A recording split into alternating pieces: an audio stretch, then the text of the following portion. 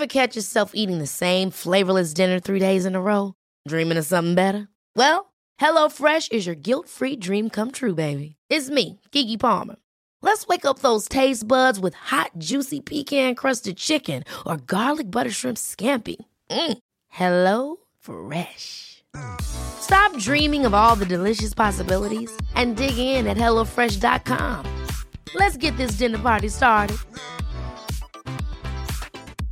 A lot can happen in the next 3 years. Like a chatbot may be your new best friend. But what won't change? Needing health insurance. United Healthcare Tri-Term Medical Plans are available for these changing times. Underwritten by Golden Rule Insurance Company, they offer budget-friendly, flexible coverage for people who are in between jobs or missed open enrollment. The plans last nearly 3 years in some states, with access to a nationwide network of doctors and hospitals. So for whatever tomorrow brings, United Healthcare Tri-Term Medical Plans may be for you. Learn more at uh1.com. Hello and welcome to this week's Runners World podcast with me, Ben Hobson. A solo roving reporter episode from me today, but please don't let that put you off, as I've tracked down a former guest and a massive running brain when it comes to all things injury, Mr. Gareth Cole. I wanted to talk to Gareth about the knee and why it's always the centre of attention for all the right and wrong reasons when it comes to running. And so we broke down basically what the knee is, what it does, what affects its function, and how to protect it best as possible from the forces of running. So, without further ado, here is our guest of the week. Guest of the week, here in the studio. Guest of the week, sometimes on the phone. Could be an athlete, could be a physio, or a complete unknown. I am joined today by former guest and founder and head of performance at Coach London, Gareth Cole. Gareth, welcome back to the podcast. Thank you, Ben. We spoke before about the gait cycle. We did. And if anyone hasn't listened to that one, they should, because it's incredibly informative and brilliant. But this time you are back to talk about Thank you, Ben. Knees. Yes, knees in its entirety. A strange name of a joint, isn't it, really? the broad spectrum of the knee. It's kind of almost like the great villain with running. It is. It's the victim. Yeah, it's exactly. the victim. It really is. Yeah. It's patellofemoral pain, really, in runners is the number one thing. It's predominantly, really, it's a symptomatic thing, but not the causation.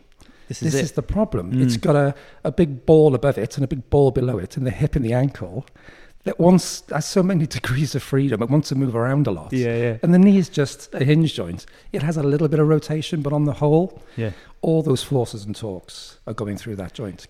This is it. Right. So let's get into the knee at a very basic level. Okay. What does the knee do? Okay. It's a hinge joint, which generates force, but it also absorbs force in locomotion, in gait, in any sort of dynamic or static movement, really.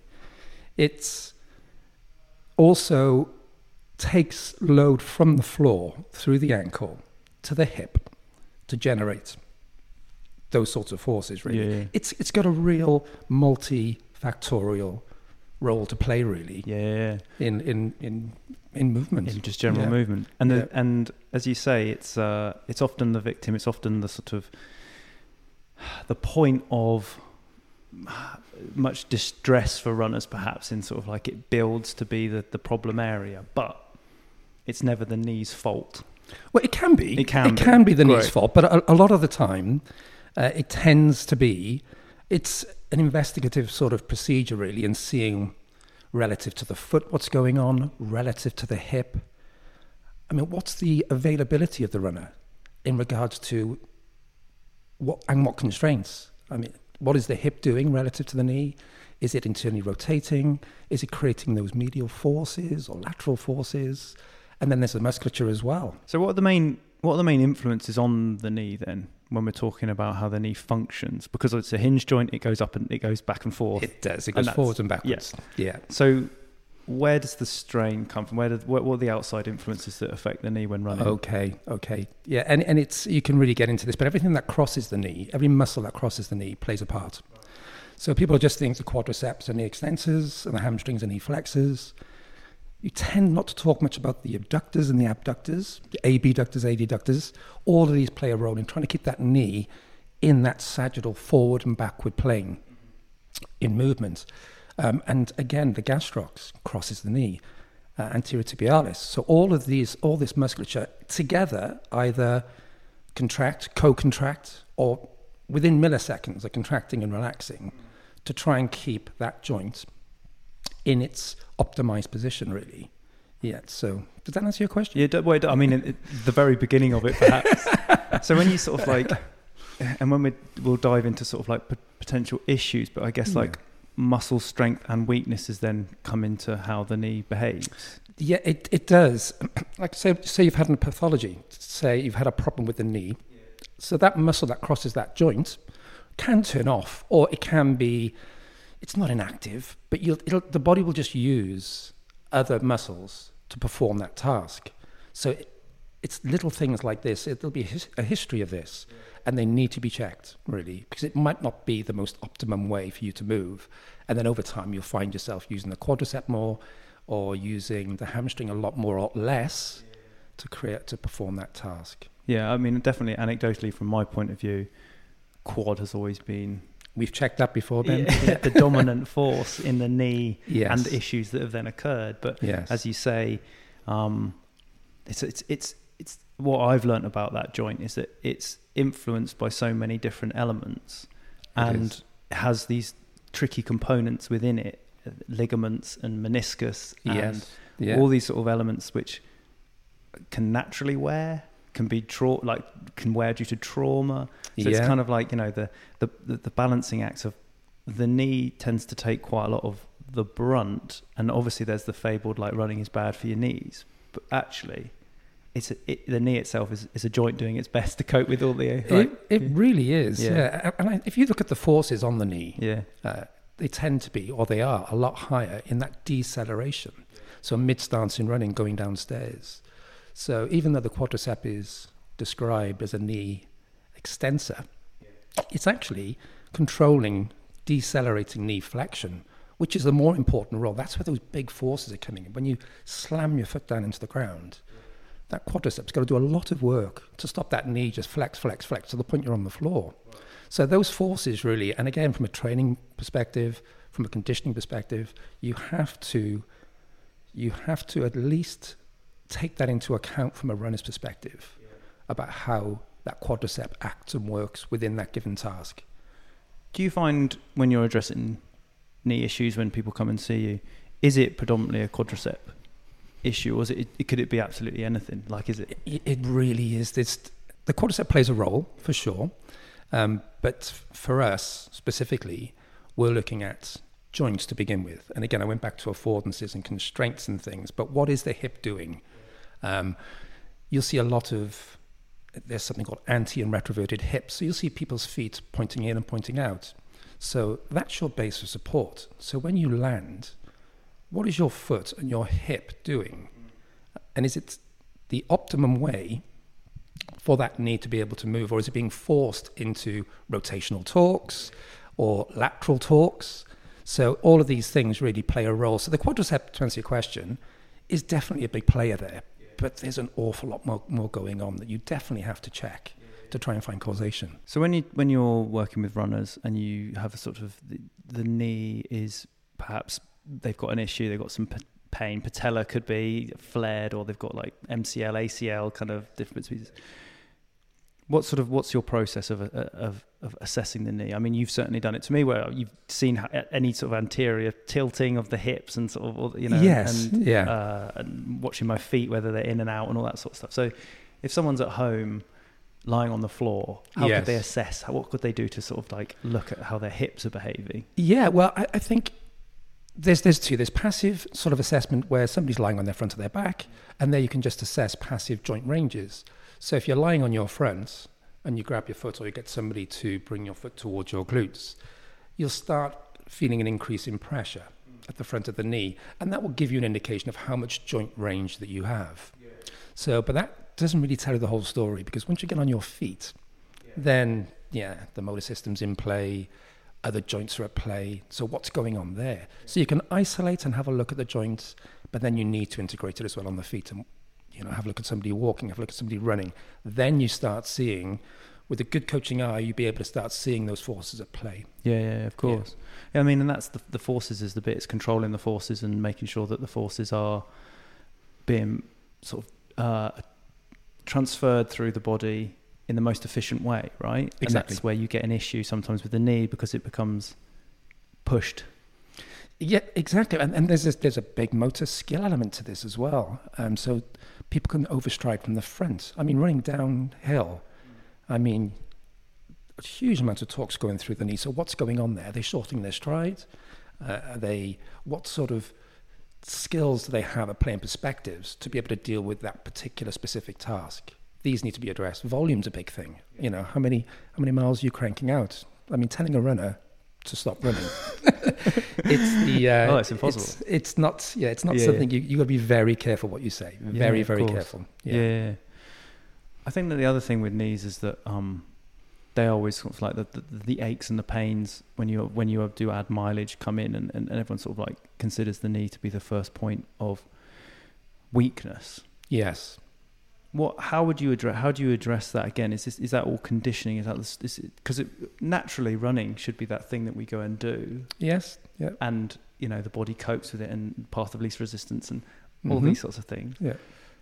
But if you're dealing with someone, if you had someone come to you and they were like, blank piece of paper, I want to start running, I'm going to go for the marathon. Okay. How long have we got? 6 months. Okay. All right. What would you like if you were thinking, if you watched them walk and you saw actually, right, there's instability here at the hip and it's going to transfer to the knee. How would you build into? Yeah. So as a performance coach, you're looking at how do you manage that time within that 6 months? And you kind of retrograde it. So you look back at, right, we need this runner to be able to perform on this given day, and then work backwards. So then you get your findings and your assessments and your analysis, and then you look at that and think, right, then where's the best time spent here? Is it motor skill? 6 months, you can pick up skills quite quickly. And what I mean by that, is can we change the way somebody actually runs to be a lot more efficient? That's not a bad place to start. Because if you have, again, your foot landing underneath your hip, if you've got good cadence, if you've got a good stride length, and forces are being controlled, and then you build that volume over time with no injuries, no pain, they're recovering quickly, then we're onto something. Yeah. So shoe choice is a huge thing as well. So minimal drop or the kind of minimalistic shoe as well. Some people can take that. There's a lot more going on at the ankle and the foot. Some people can't. Yeah. But these things all play a role as well. So and then from the conditioning perspective, it's what the runner presents.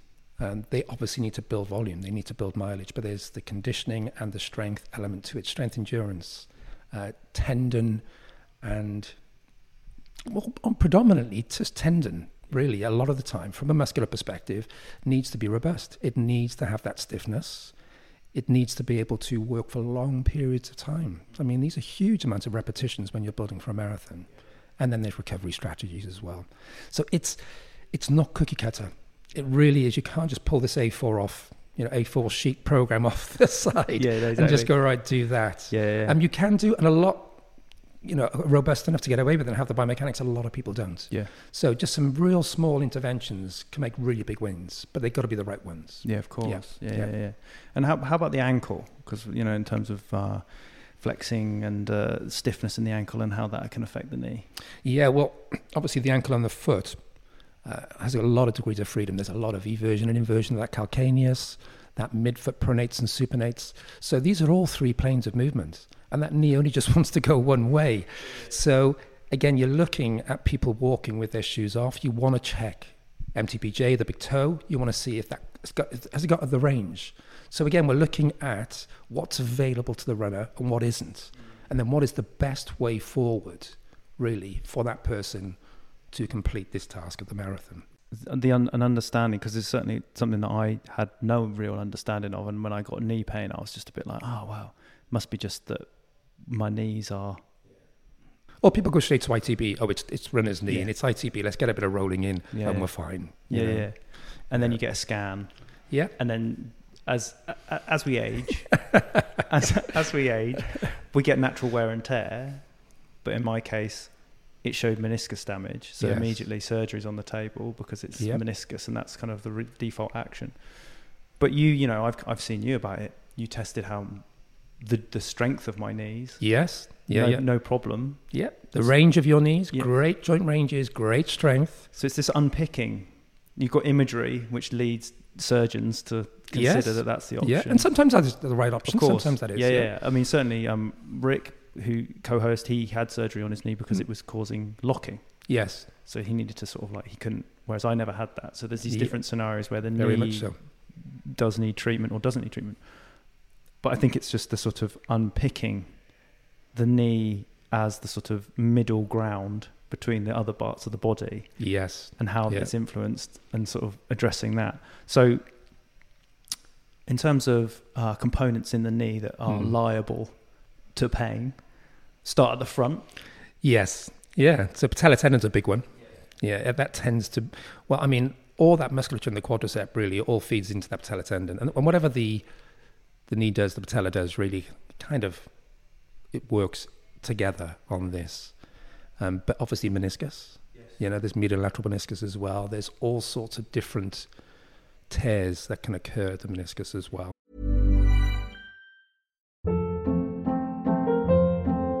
Hold up. What was that? Boring. No flavor. That was as bad as those leftovers you ate all week. Keke Palmer here, and it's time to say hello to something fresh and guilt-free. Hello Fresh. Jazz up dinner with pecan-crusted chicken or garlic butter shrimp scampi. Now that's music to my mouth. Hello Fresh. Let's get this dinner party started. Discover all the delicious possibilities at HelloFresh.com.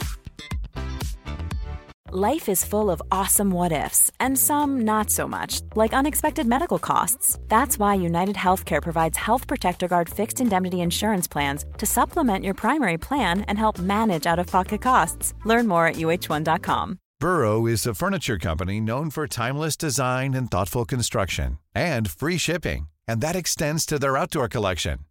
Their outdoor furniture is built to withstand the elements, featuring rust-proof stainless steel hardware, weather-ready teak, and quick-dry foam cushions. For Memorial Day, get 15% off your Burrow purchase at burrow.com/ACAST and up to 25% off outdoor. That's up to 25% off outdoor furniture at burrow.com/ACAST. So with the patella is basically, if people are holding their knee, it's the sort of the underneath the kneecap, it's that bulge. So the patellar tendon, yes. So the patella itself is obviously the kneecap. Yeah. Then underneath that, then you have things like bursas, and you have the tendon itself. But you've got pretty much the tibia sitting on the knee. Right. And then there's cartilage, ligaments, and tendons all trying to control that joint. Yeah. Really, and the musculature, obviously, as well. Yeah. But one of the big things, I think, from a runner's perspective, is their rise and fall when they're running. I mean, if you just look at the horizon, I mean, a nice take-home here would be just pick a point in front of you and have a look how high and low it's going. I mean, the more you go up, the more that knee has to decelerate you. I mean, and we're talking forces 3, 4, 5 times body weight at times for long periods of time. So it's a joint, it's going to wear. So can we make some small interventions to help that? Do you prescribe to like quite heavy lifting? I mean, if you're sort of dealing with someone who's, because if the quad isn't up to task in terms of endurance and power, and obviously people are running a lot, which means their endurance is good and that muscle function is good, but they're probably not lifting a weight of higher, caliber. Is that something that you would prescribe to someone like? Yeah, definitely. I think it's actually essential within, especially marathon. But all running, really. I mean, there has to be a part where you address the musculature and the quality of that muscle as well. What's it doing? Those contractile forces in a gym setting, in conditioning, you can actually increase those forces. So when you're out running, you've adapted to those forces, to those stresses, and you're able to, with good volume and with good programming, you're able to consistently improve over time. It's 9 times out of 10, it's normally a breakdown of the conditioning a lot of the time, or the volume. And you've got to look at both of those things together. Where are the weaknesses? What we need to... I mean, a lot of hamstring can be avoided. An awful lot of it can be, especially eccentrically. So, what can we do here? What intervention can we make to make sure that hamstring is really helping that knee, especially in the mid-stance phase, but also that propulsion phase as well. Really important. Yeah. So a bit more on that, because everyone always thinks propulsion, they think quad and power and drive. Yes. But actually, the posterior chain in running. Oh, yes. Yeah. Glutes, hamstrings, and then how that behaves with the knee. Just a bit more, like how do those things actually correlate to the gait cycle in the sort of... Yeah. It's fascinating because everyone's presenting, again, a slightly different way in which they're doing this. But a nice rule of thumb is the faster you go, the more posterior chain, the more gluteal, the more gastroc, the more hamstring you're going to need to use just to propel yourself forward from those ground, horizontal and vertical ground reaction forces. But they still play a part in endurance running, those upright runners as well. So it's definitely something you need to address there. But like I said, in the front of the leg, you've got the anterior tibialis, which helps in dorsiflexion of the foot. But when your foot's on the ground, again, it helps the knee and the quadricep stay in position. Dorsiflexion is literally the way that the foot... Yes, if you bring your toe towards you, that's a dorsiflex movement. But it's also relative to the knee and the tibia. So when you plant your foot, your ankle is dorsiflexing. So it's actually, you're creating a smaller angle there because the knee is moving towards the toe. So that's the dorsiflexors, really. But so both anterior and posterior chain both play a part. And it's when you're looking at somebody running, you can actually see predominantly where they are and what they're doing. Yeah, really. It's amazing when you watch. I mean, it's quite... to talk about how an elite performs is obviously quite a good an example to look at in terms of when you see someone running and their heel is basically grazing their bum with every stride. Oh, David Rudisha, watch him run. Absolutely. You see someone like that, beautiful, and you can see the role that like something like the hamstring plays. Oh, because it pulls that toe up off the floor. It pulls that toe off the floor and it brings the leg back up towards the bum, and does. then everything's neatly tucked in. And you might, if I see myself running, if my heel goes above my knee, like it's exactly. That's like I think I'm doing great things. So you can really, if you watch people and consider the function of the muscle, then that's really where you can see the difference. Oh, yes. And another thing for the hamstring is it plays a huge role. I mean, in the swing phase, people think, well, the foot's off the ground, it's not doing anything. But the hamstring decelerates hip flexion. So the leg just doesn't swing all the way forward. So that changes stride length. So it's doing an awful lot in propulsion, but also in deceleration as well, all the time. And most muscles are doing that. And a good way of looking at it is how are you decelerating? That's where the forces are. We tend to think about, power and force, but you need to control that. Yeah. So the hamstring's multi-role. You're a man who loves to read, study, and to keep up to date with the latest thinking. With things like meniscus, which is probably certainly people who've had knee issues who are listening to this may well have been something that they've been told might be an issue. What's the latest on how do you treat meniscus? I mean, obviously we've talked about it. I guess it's a pain level and an interference with being able to run is the kind of the things, but the sort of tides have shifted quite significantly on what meniscus damage is and how to treat it. They have, and there's non-responders as well, to the point where, and what I mean by non-responder is you can do an awful lot of conditioning with them, think you've got causation, think you've got, I mean, meniscus tends to be a torsional or a rotational force going onto the knee. And there's going to be lots of them happening at the hip, happening at the ankle. So, but also there's compression and understanding how much load is going through that knee. But you can have a scan, like you said, Ben. You can see there's a bucket tear or there's something going on. Some people say, I'm absolutely fine. No pain whatsoever. And then others are coming in and they're running. But the scan has shown something. There's some inflammation of some description. And they've gone and got it scanned. And they go, oh, right, this is the problem. But everyday life, it isn't the problem. And there are others who have no meniscal tear at all, but have a huge amount of pain going in through the knee. So again, it's looking at that person as an individual, what they want to do with that knee is a big thing. And if there is pain present, then there are set procedures that you look to. But can you also look to not exhaust measures, but can you look at potential other factors in play that could reduce those symptoms as well? And I think that's the first port of call, I think. We've got to look at that. So you're taking the individual's pain threshold into account. You're taking into account what they do with that knee, what they want to do with that knee. Look at the musculature, look at the joint ranges, look at their motor skill. And all of these things will play a little role in that pathology, really, to a degree. You can see a lot of different training approaches have become quite popular. There's a guy called Ben, I can't remember his surname, he's knees over toe guy. Have you seen? And this sort of like these different ways of addressing knee conditions and sort of like actually putting all the sort of like never put your knees over your toes when you're loading it. And in fact, this is the opposite. This is, build that load up. I mean, I think it kind of probably falls into the category of that it works for some and it won't work for others. But, there seems to be quite a sort of a larger trend with knees and knee health and kind of like all these different approaches. In your years of experience, what do you think? Yeah, it's like anything really, and especially from a social media perspective, the more you exacerbate anything, the more you pick out a potential problem or a potential sort of thing that people say and just go against it. You're going to get some sort of lots of feedback. But really, if you understand biomechanics and you understand how we move, then the knee's always gone over the toe. Yeah. You can't go upstairs without the knee going over a toe. So it's always having those forces. I mean, do you have to take them to that extreme?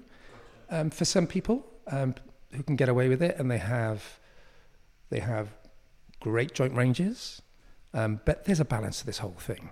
And it's asking yourself, well, what do you want to do with that knee? I mean, if he's talking about bulletproofing that knee, I think a lot of people who would try that and attempt that would probably fall foul to some injury because of those extreme ranges.